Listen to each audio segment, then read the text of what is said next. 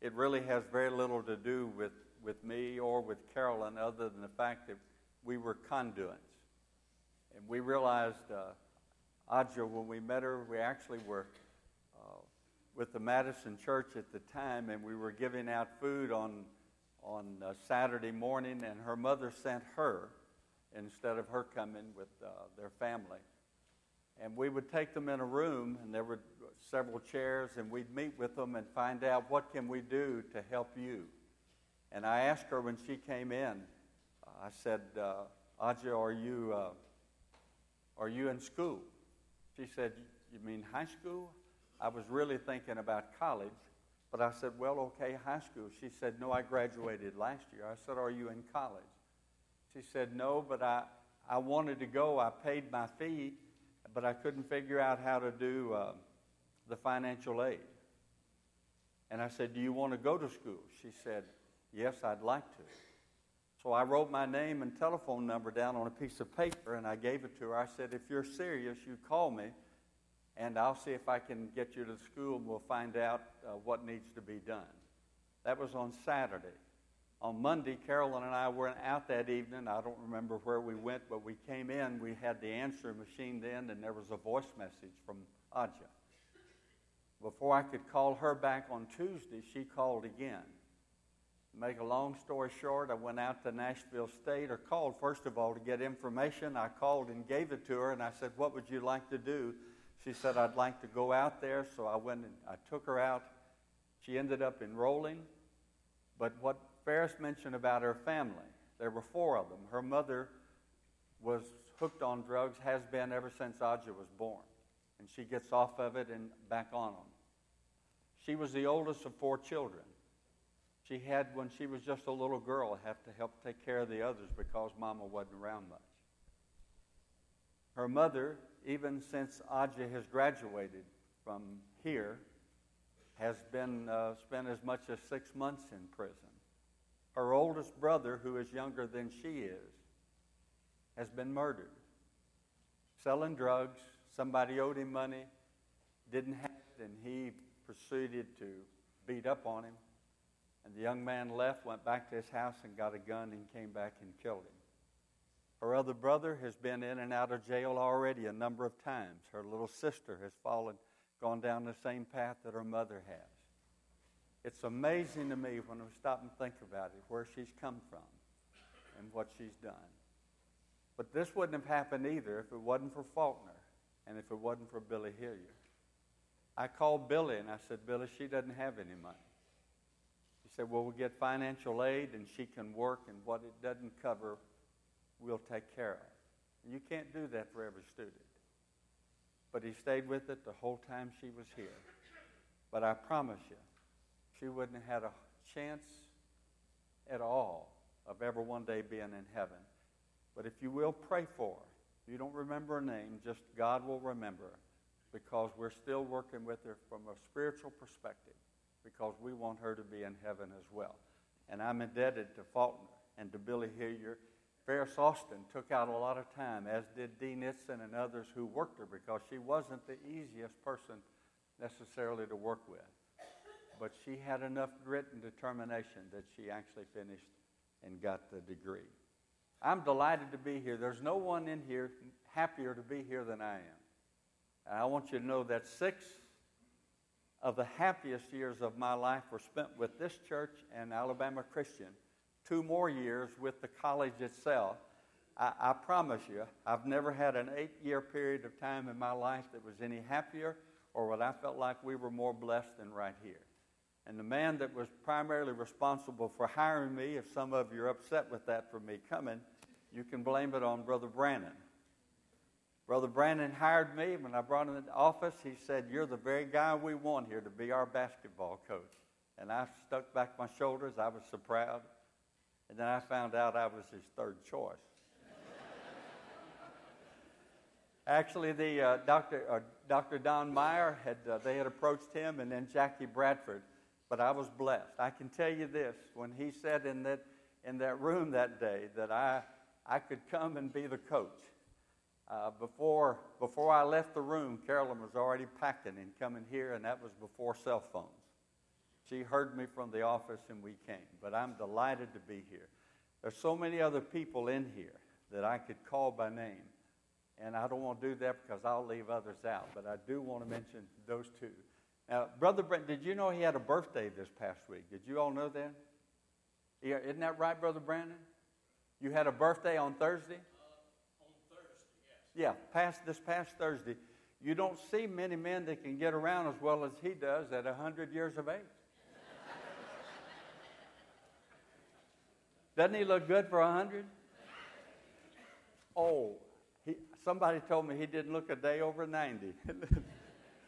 And he is, but happy birthday to you. Happy birthday. But he was a blessing to me. I want to tell you one short story about Brother Brandon. I'd been here about 3 years. And when I arrived here, I came from Georgia Christian School in Valdosta, Georgia. And we were used to having nothing. We got here and we had this beautiful Tyne Davis gymnasium when I got here. But at any rate, I kind of assumed the responsibility of picking up the trash and cleaning the floor, and I'd take my wife and children over on Saturdays, even though Willard Tate warned me about it and said, John, don't ever do it. But about 3 years later, Brother Brandon called me and said, John, can you come by the office? I don't know if you remember this or not, Yuli, but I walked over, and he had wanted to talk to me about something. He was always easy to talk with and to get around with. But at any rate, I was sitting there, and he said, John, I went down to the gym yesterday, and I picked up 2 or 3 Coke cans and several pieces of paper. He said, when I come in this rotunda, if I see something on the ground, I just pick it up. Now, what I'm going to tell you now, I still can't believe it came out of my mouth. I looked at him, I said, Brother Brandon, I've been cleaning that gym and taking care of it ever since I've been here. There's a difference. Here you have full-time people doing janitorial work. I don't have anybody at the gym, and I'm not going to do it anymore. As soon as the words came out of my mouth, I said, I'm fired. And he kind of bristled a little bit and smiled at me, and on Monday he called me and said, John, starting today, we've got 2 students who will be down there 15 hours a week to help out. I said, praise God, I should have said that to him 3 years ago. But I love Brother Brandon. I love this church. I enjoyed being here. And let me tell you, preaching was the least thing that I wanted to do when I was here. And the reason is, when you have people like Brother Brandon and Billy Hillier and E.J. Turner and so many others, people that know more about the Bible than I do, what do? How do you say it? Convey a message. Billy would get up and preach and never have a note. And I was, as Rubel Shelley describes himself, he said, I'm a noted preacher. And I always had about 4 pages of notes when I went up there into the pulpit. And Billy would do it without note number 1. But both of them, you won't find any 2 people any easier to get along with. And in fact, if you have any problems getting along with Billy or Dr. Brandon, it's hard for me to call Billy Dr. Hillier, but you better first of all look in the mirror, because it's just that easy. But we're delighted to be here today, and I want to share something with you this morning. I got my issue of the Christian Chronicle. I think it was on Thursday. This is September's issue. Anybody in here already have your issue? Have you seen it? You remember what's on the very front cover? I looked and I picked it up, and it said, "Can churches of Christ be saved?" And what they're saying in here, they give some facts and figures and history. They say that churches of Christ as such quit growing in the 90s. From the year 2000 on, we've been decreasing in total membership. Beginning in 2006 through 2016, an average of 58 churches have been closing their doors every year. So I want to ask you a question. Do you think, is that true? Is it reflected here? And if so, and this is just a thought question, what can we do to change it? Now, if any of you have a thought you'd like to share, I'll listen, and we'll just make it. If anybody, what can we do to change so that the growth turns and goes this direction, if all the figures and facts that they've given are the same? Okay? Just remember any thought in your head, and we'll go a little bit further. I want to show you something first. Now, if I match this, will you need to show the first one, or do I just click it? I click it. Anybody recognize this young man? I see one hand over here. Anybody else? I see a few hands. This young man was 26 years of age. He graduated at Harding University in 2016. And Thursday night of last week, he was in his own apartment at night, and a police woman came off of the shift. She lived in the same apartment complex, and for somehow and some reason, she walked into his apartment. I don't know the details about how that could happen. I have to think that maybe the door wasn't locked and it was just a mistake. We don't know all the facts about it. But she thought he was in her apartment. She drew her gun and shot and killed him. Tim Lee, who has played basketball for me here and one of my best friends, I get spiritual thoughts and prayers from Tim almost every week. The last time, or next to the last time that I was down here, Tim gave me a pen. And on the pen, it said, "Life can change on a dime." In November of 2013, my life changed on a dime. But it's different from this young man. His sister said this week, she said, he just had a birthday. And I was wondering, what am I going to get him for his birthday? Now I have to go pick out his casket. Life can change on a dime. Not always that dramatic, but then we don't know. Can you imagine that happening? I never dreamed about that happening to me, and I'm sure you haven't either. This young man was a godly man. Harding University said we're morning. He would lead singing in chapel. He's leading singing or worship there at a church in Dallas, Texas, and shares his faith and has Bible studies. So he wouldn't choose to come back here because of where he is now. But life can change on a dime. I don't preach anymore. I did a poor job when I was trying to preach. And I wondered, what can I share that will be a benefit? See, when I was here on Wednesday night, we were in this building. It just wasn't developed like this.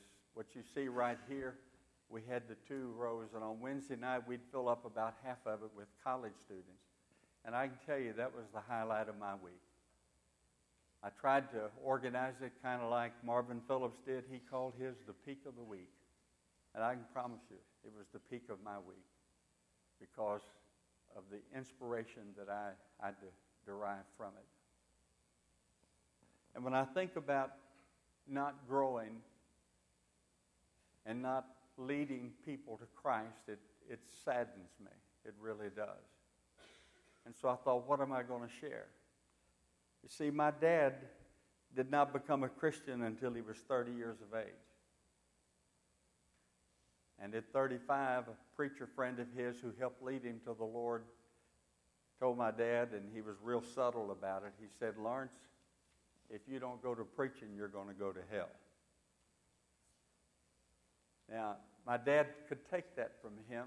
What he was saying is, you've got the ability, and you need to leave your secular work, and you need to start working full-time for God.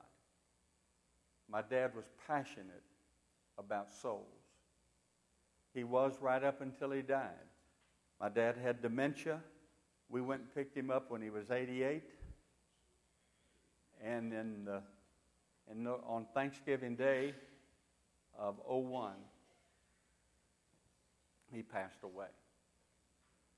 The last week that he went to church, he fell at church at the Madison Church building there in Nashville and never came home.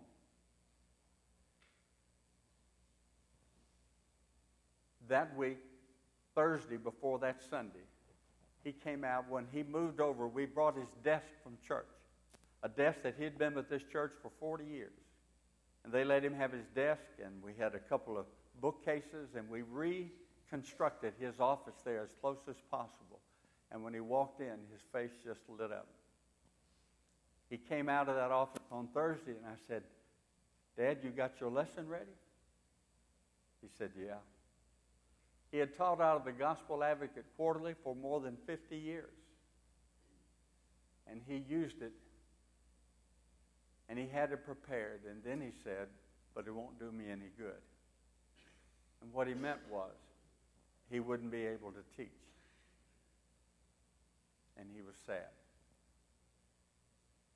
After he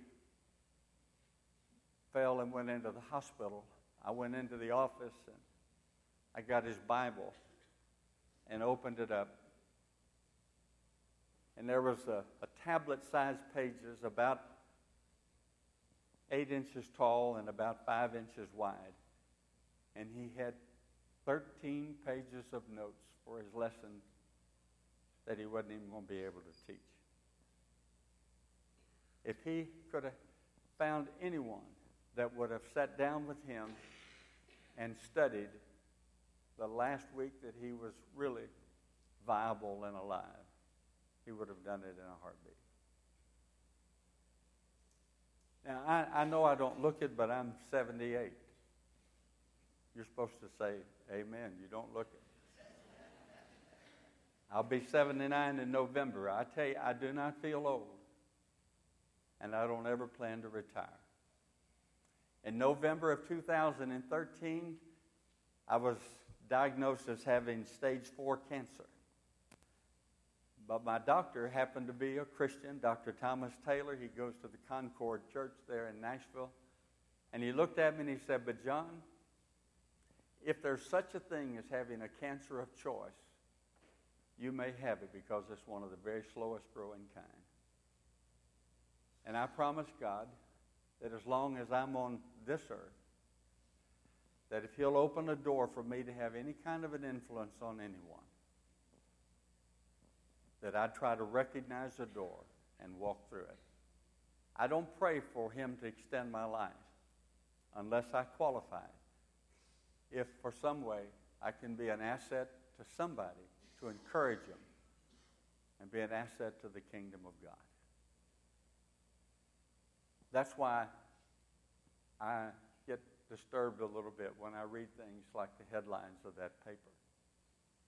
I read a book just recently entitled The Kingdom Unleashed. Has anybody in here read the book or seen it, heard of it? Oh, I want to encourage you to get it. Jerry Trousdale is the principal author. Someone else helped him.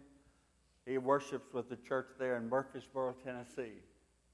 But he said Christianity, believers in Jesus, are exploding in every continent on earth, with the exception of the North American continent and Europe, Africa, Asia, other continents. And he studied in trying to find out why. And one of the things is that when they lead somebody to Christ, they immediately say, "Who do you know?" and get them to start sharing their faith. Now, let me see what, here we go.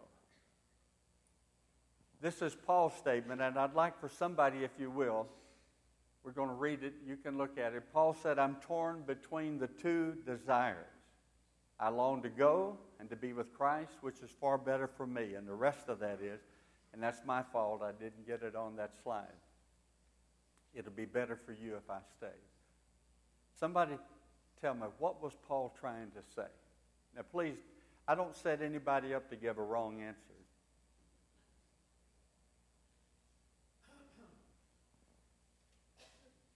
Now, if somebody doesn't speak up, I'm going to call Brother Hillier's name.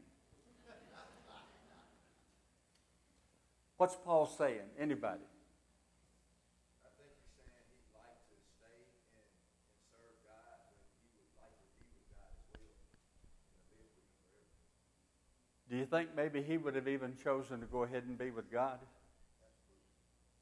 He left one city, didn't he? They drug him outside and left him for what? This is a fill-in-the-blank question. They left him for dead. Thank you. They stoned him. If he wasn't dead, he was so near it they thought he was dead. And he said, for me, it'd be a whole lot better if I could just go ahead and go. I don't want to compare myself to the Apostle Paul, but that's the way I feel. I'm not afraid to die. My wife and I are going to China in October. And if I have time at the end, I'll show you some slides. Some of you in this very room are helping us to do that financially. There are 6 of us to go because we started a life group in our home in May of 2016. And we prayed that God would send us people who were not Christians. And He put us in contact with a woman by the name of Jana Brown, who works with a program called Friends Speak. And we work with a group of Chinese, none of which even believed there was a God. I promise you, we've been stumbling for 2 years to know exactly what to teach and how to teach it and to lead them. We've gotten very close to a lot of them. We're going to China because one of them, Dr. Yiping, by the way, all of these, they work at Vanderbilt University. They have PhDs and medical degrees and veterinarians. Dr. Gentile and his wife Ann, he's doing research, stem cell research on the heart. They've been coming for 2 years, and they have not yet accepted Christ. And I'll have a picture maybe later if we have time to show it to you. But Friday night, we had a dinner in Nashville to try to help raise funds to help some of the others that are going with us to make the trip. And he and his wife and his father and his mother gave us $200 to go to China and teach people about Jesus.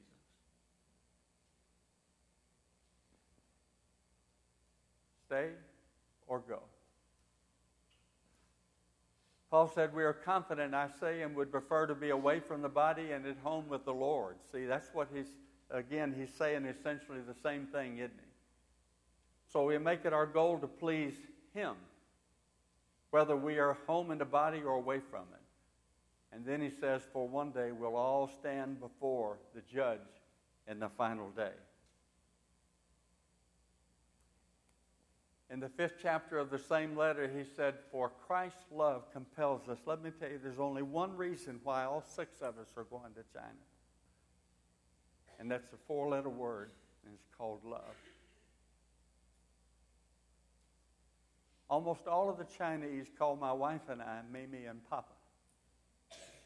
They ask me, will you be our adopted grandparents here in America? We were honored and flattered. Love compels us to share.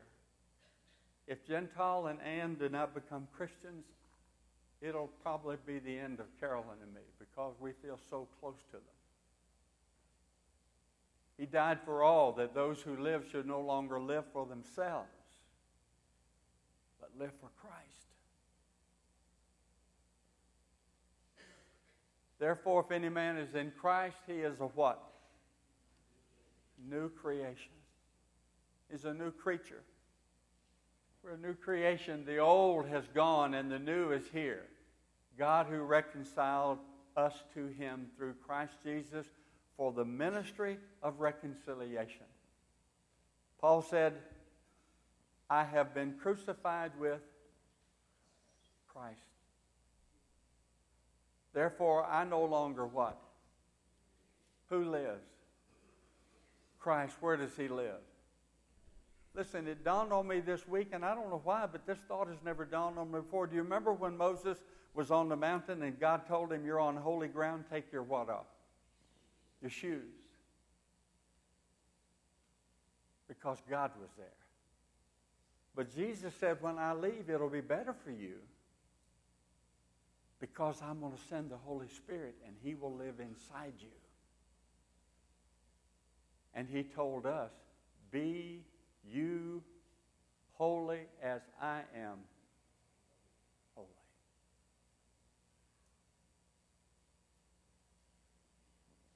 That's what we're all been called to. But Paul said, when I came to you, brethren, in Corinth, he said, listen, there was something that I determined. I was not going to speak to you with words of wisdom or with eloquent language. If Paul were here today, we'd probably be calling him Dr. Paul, because he sat at the feet of a man by the name of Gamaliel. See, you all know it as well as I do. A learned man of his day. He was learned. But he said, I didn't want to speak to you with eloquent words. I didn't want your wisdom, I didn't want your obedience to be based on me or anything that I said or how I said it. But I determined not to know anything but Jesus Christ. Why? Jesus summed it up.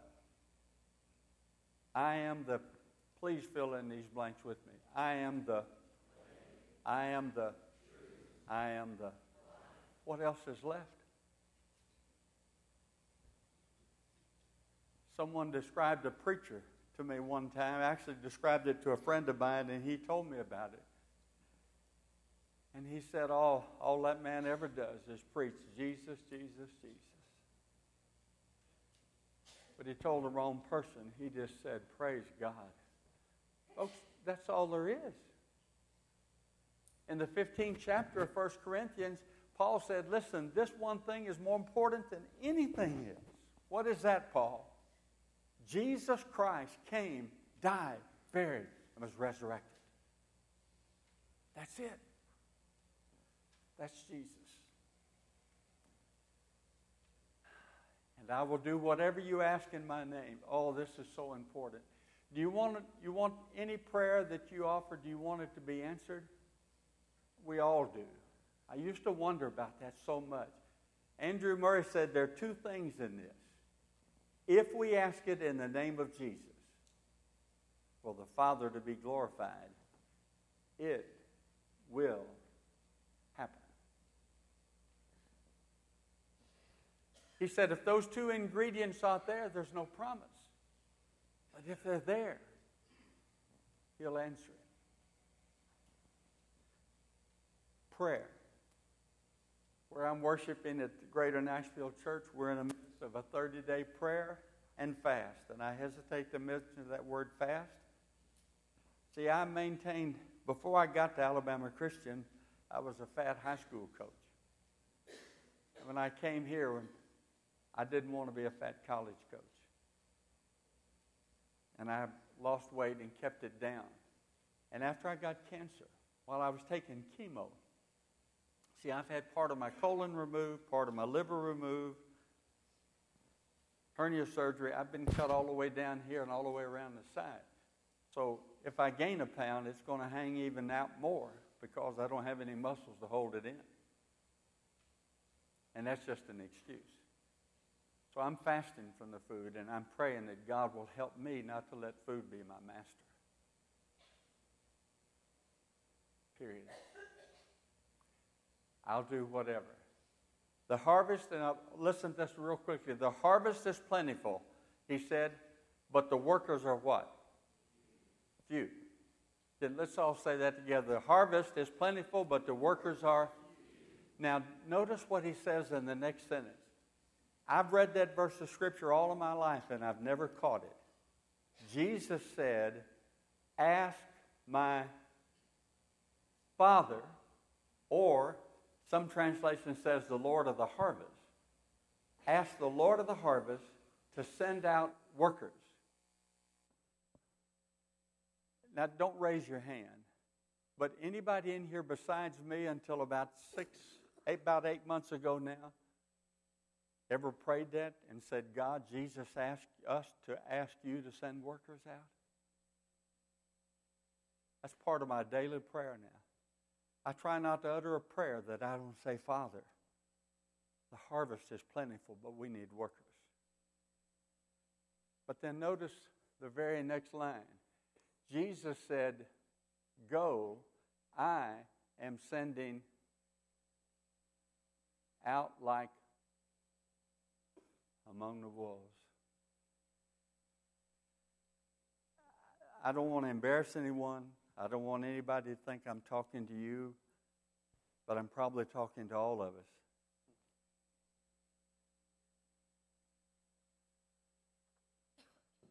How often do we invite others to hear about Jesus? How often have maybe we said, that's not my gift?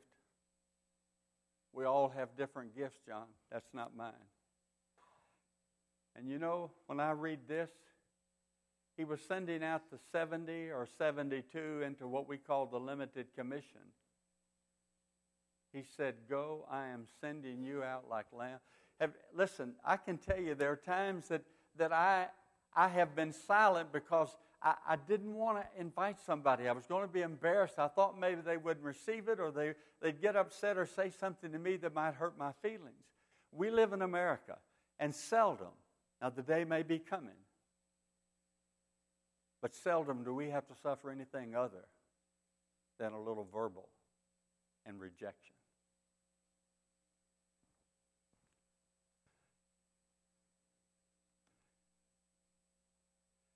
The last recorded words of Jesus, recorded by, this one is by Mark. He said, go into all the world and do what? To whom?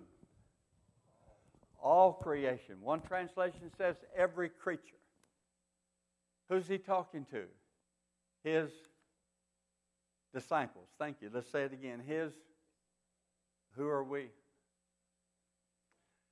Matthew's last recorded words of Jesus. All authority in heaven and earth has been given to me. Therefore go and make disciples, baptize them, and teach them what you know.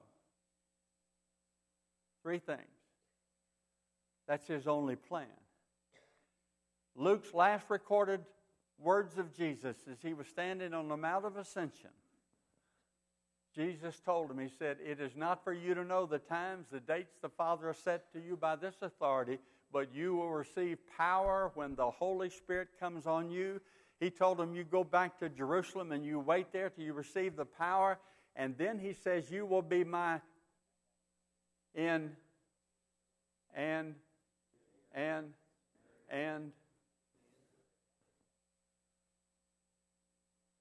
folks, that's all of us. Justin, can you play that video? Just bear with me. I've got 9 minutes, and I'm going to get you out on time. This just takes 3 minutes.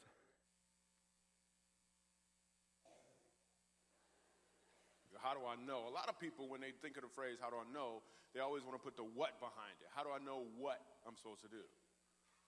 The question that you really should ask is, how do I know why I'm here? Because when you know your why, your what becomes more clear and more impactful. If you know, like for instance, people know that I do comedy, but that's what I do. My why is to inspire people to walk in purpose. So I can do comedy, I can write books, I can be in a movie, because all of it is motivated by my why. In fact, I have a new web series out called Michael Jr. Break Time. We probably just did the 6th episode. It's on YouTube. So every single Wednesday at 3 o'clock, we drop a new episode on YouTube of Michael Jr. Break Time. What it is it's me. I travel around the country and I do stand-up comedy, in case you didn't know. And in the middle of my comedy set sometime, I'll stop and just talk to my audience. And we've been filming this, and it's pretty cool. So we're in Winston-Salem. I'm going to show you a clip from Winston-Salem. And I'm just talking to this guy in the audience, and he tells me that he's a musical instructor at a school. So I was like, all right, you're a musical instructor. You know, can you sing? Let me hear you sing a song. So this is what happened at the last episode of Michael Jr.'s Break Time. Check it. So you're a musical director. Cool. Yes, sir. All right, so let me get a couple bars of like Amazing Grace. Can you do the first part of that? Go ahead.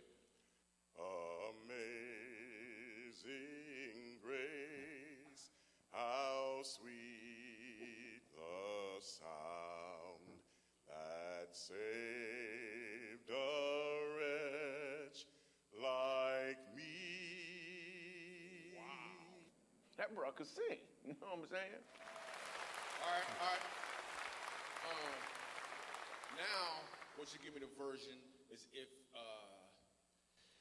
your uncle just got out of jail, you got shot in the back when you was a kid.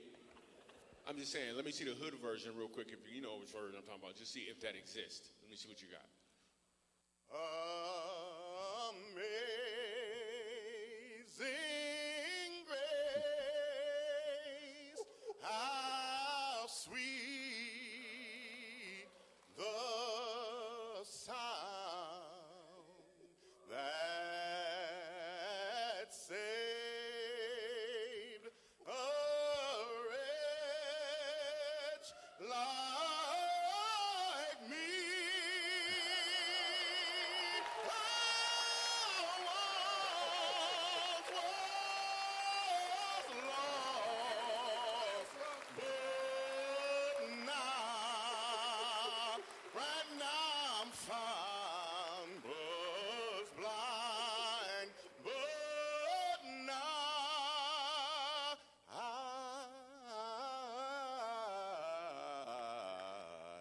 I see.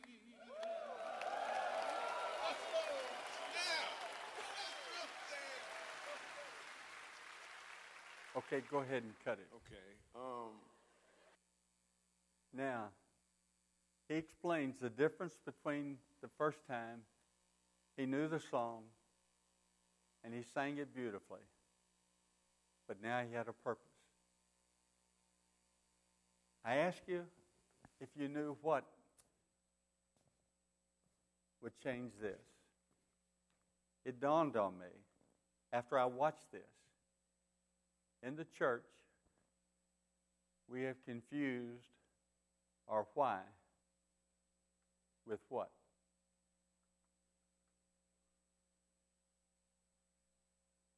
It's not what we do. Now, did Jesus feed the hungry people? Sometimes thousands at one setting. He even said, if you give a cup of cold water in my name, it'll not go unnoticed. Did he heal the sick? He helped the lame to walk, the blind to see? But listen to me now. That was not his why. We sing the song, why did my Savior come to this earth and to the humble die? Jesus knew what his why was. And even when he had that so-called triumphant entry into Jerusalem, he knew the end result. But the Bible says that he steadfastly set his face to go to Jerusalem.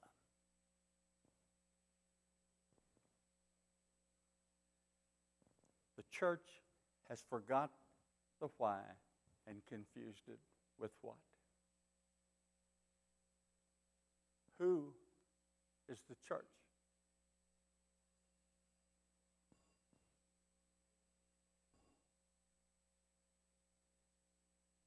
Anybody else in here part of the church besides me? Do you understand what I'm saying? Was that the first one or the last one? First one. I'll wrap this up. I had these pens printed like Tim Lee had, and he gave it to me. It says on there, life can change on a dime. And if I'm at a restaurant, maybe the one serving me, I'll just hand them a pen and I'll ask them, have you ever heard of that expression before? And probably she hasn't. Am I right or wrong? Yes or no? Yes.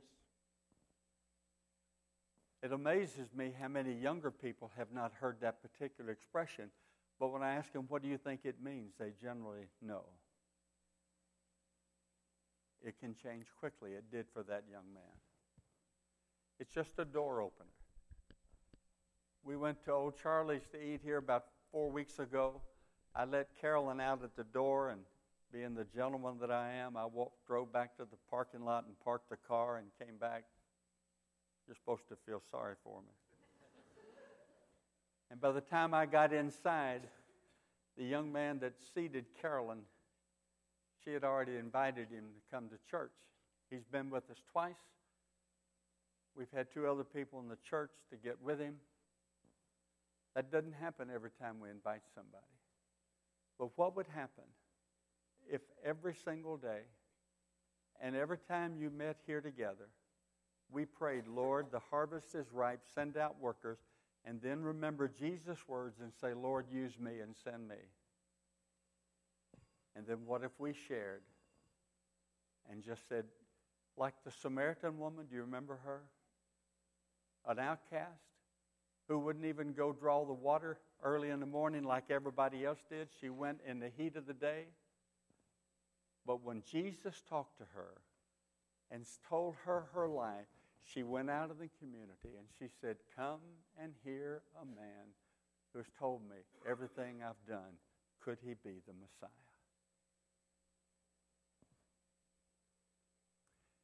One year from today, if all of us were to do this, pray and invite, there are people in this town that want the love and the fellowship that's here. I know, because I thrived on it when we were here in town. You've listened so well. Thank you. May God bless you. Whatever you do now, you're just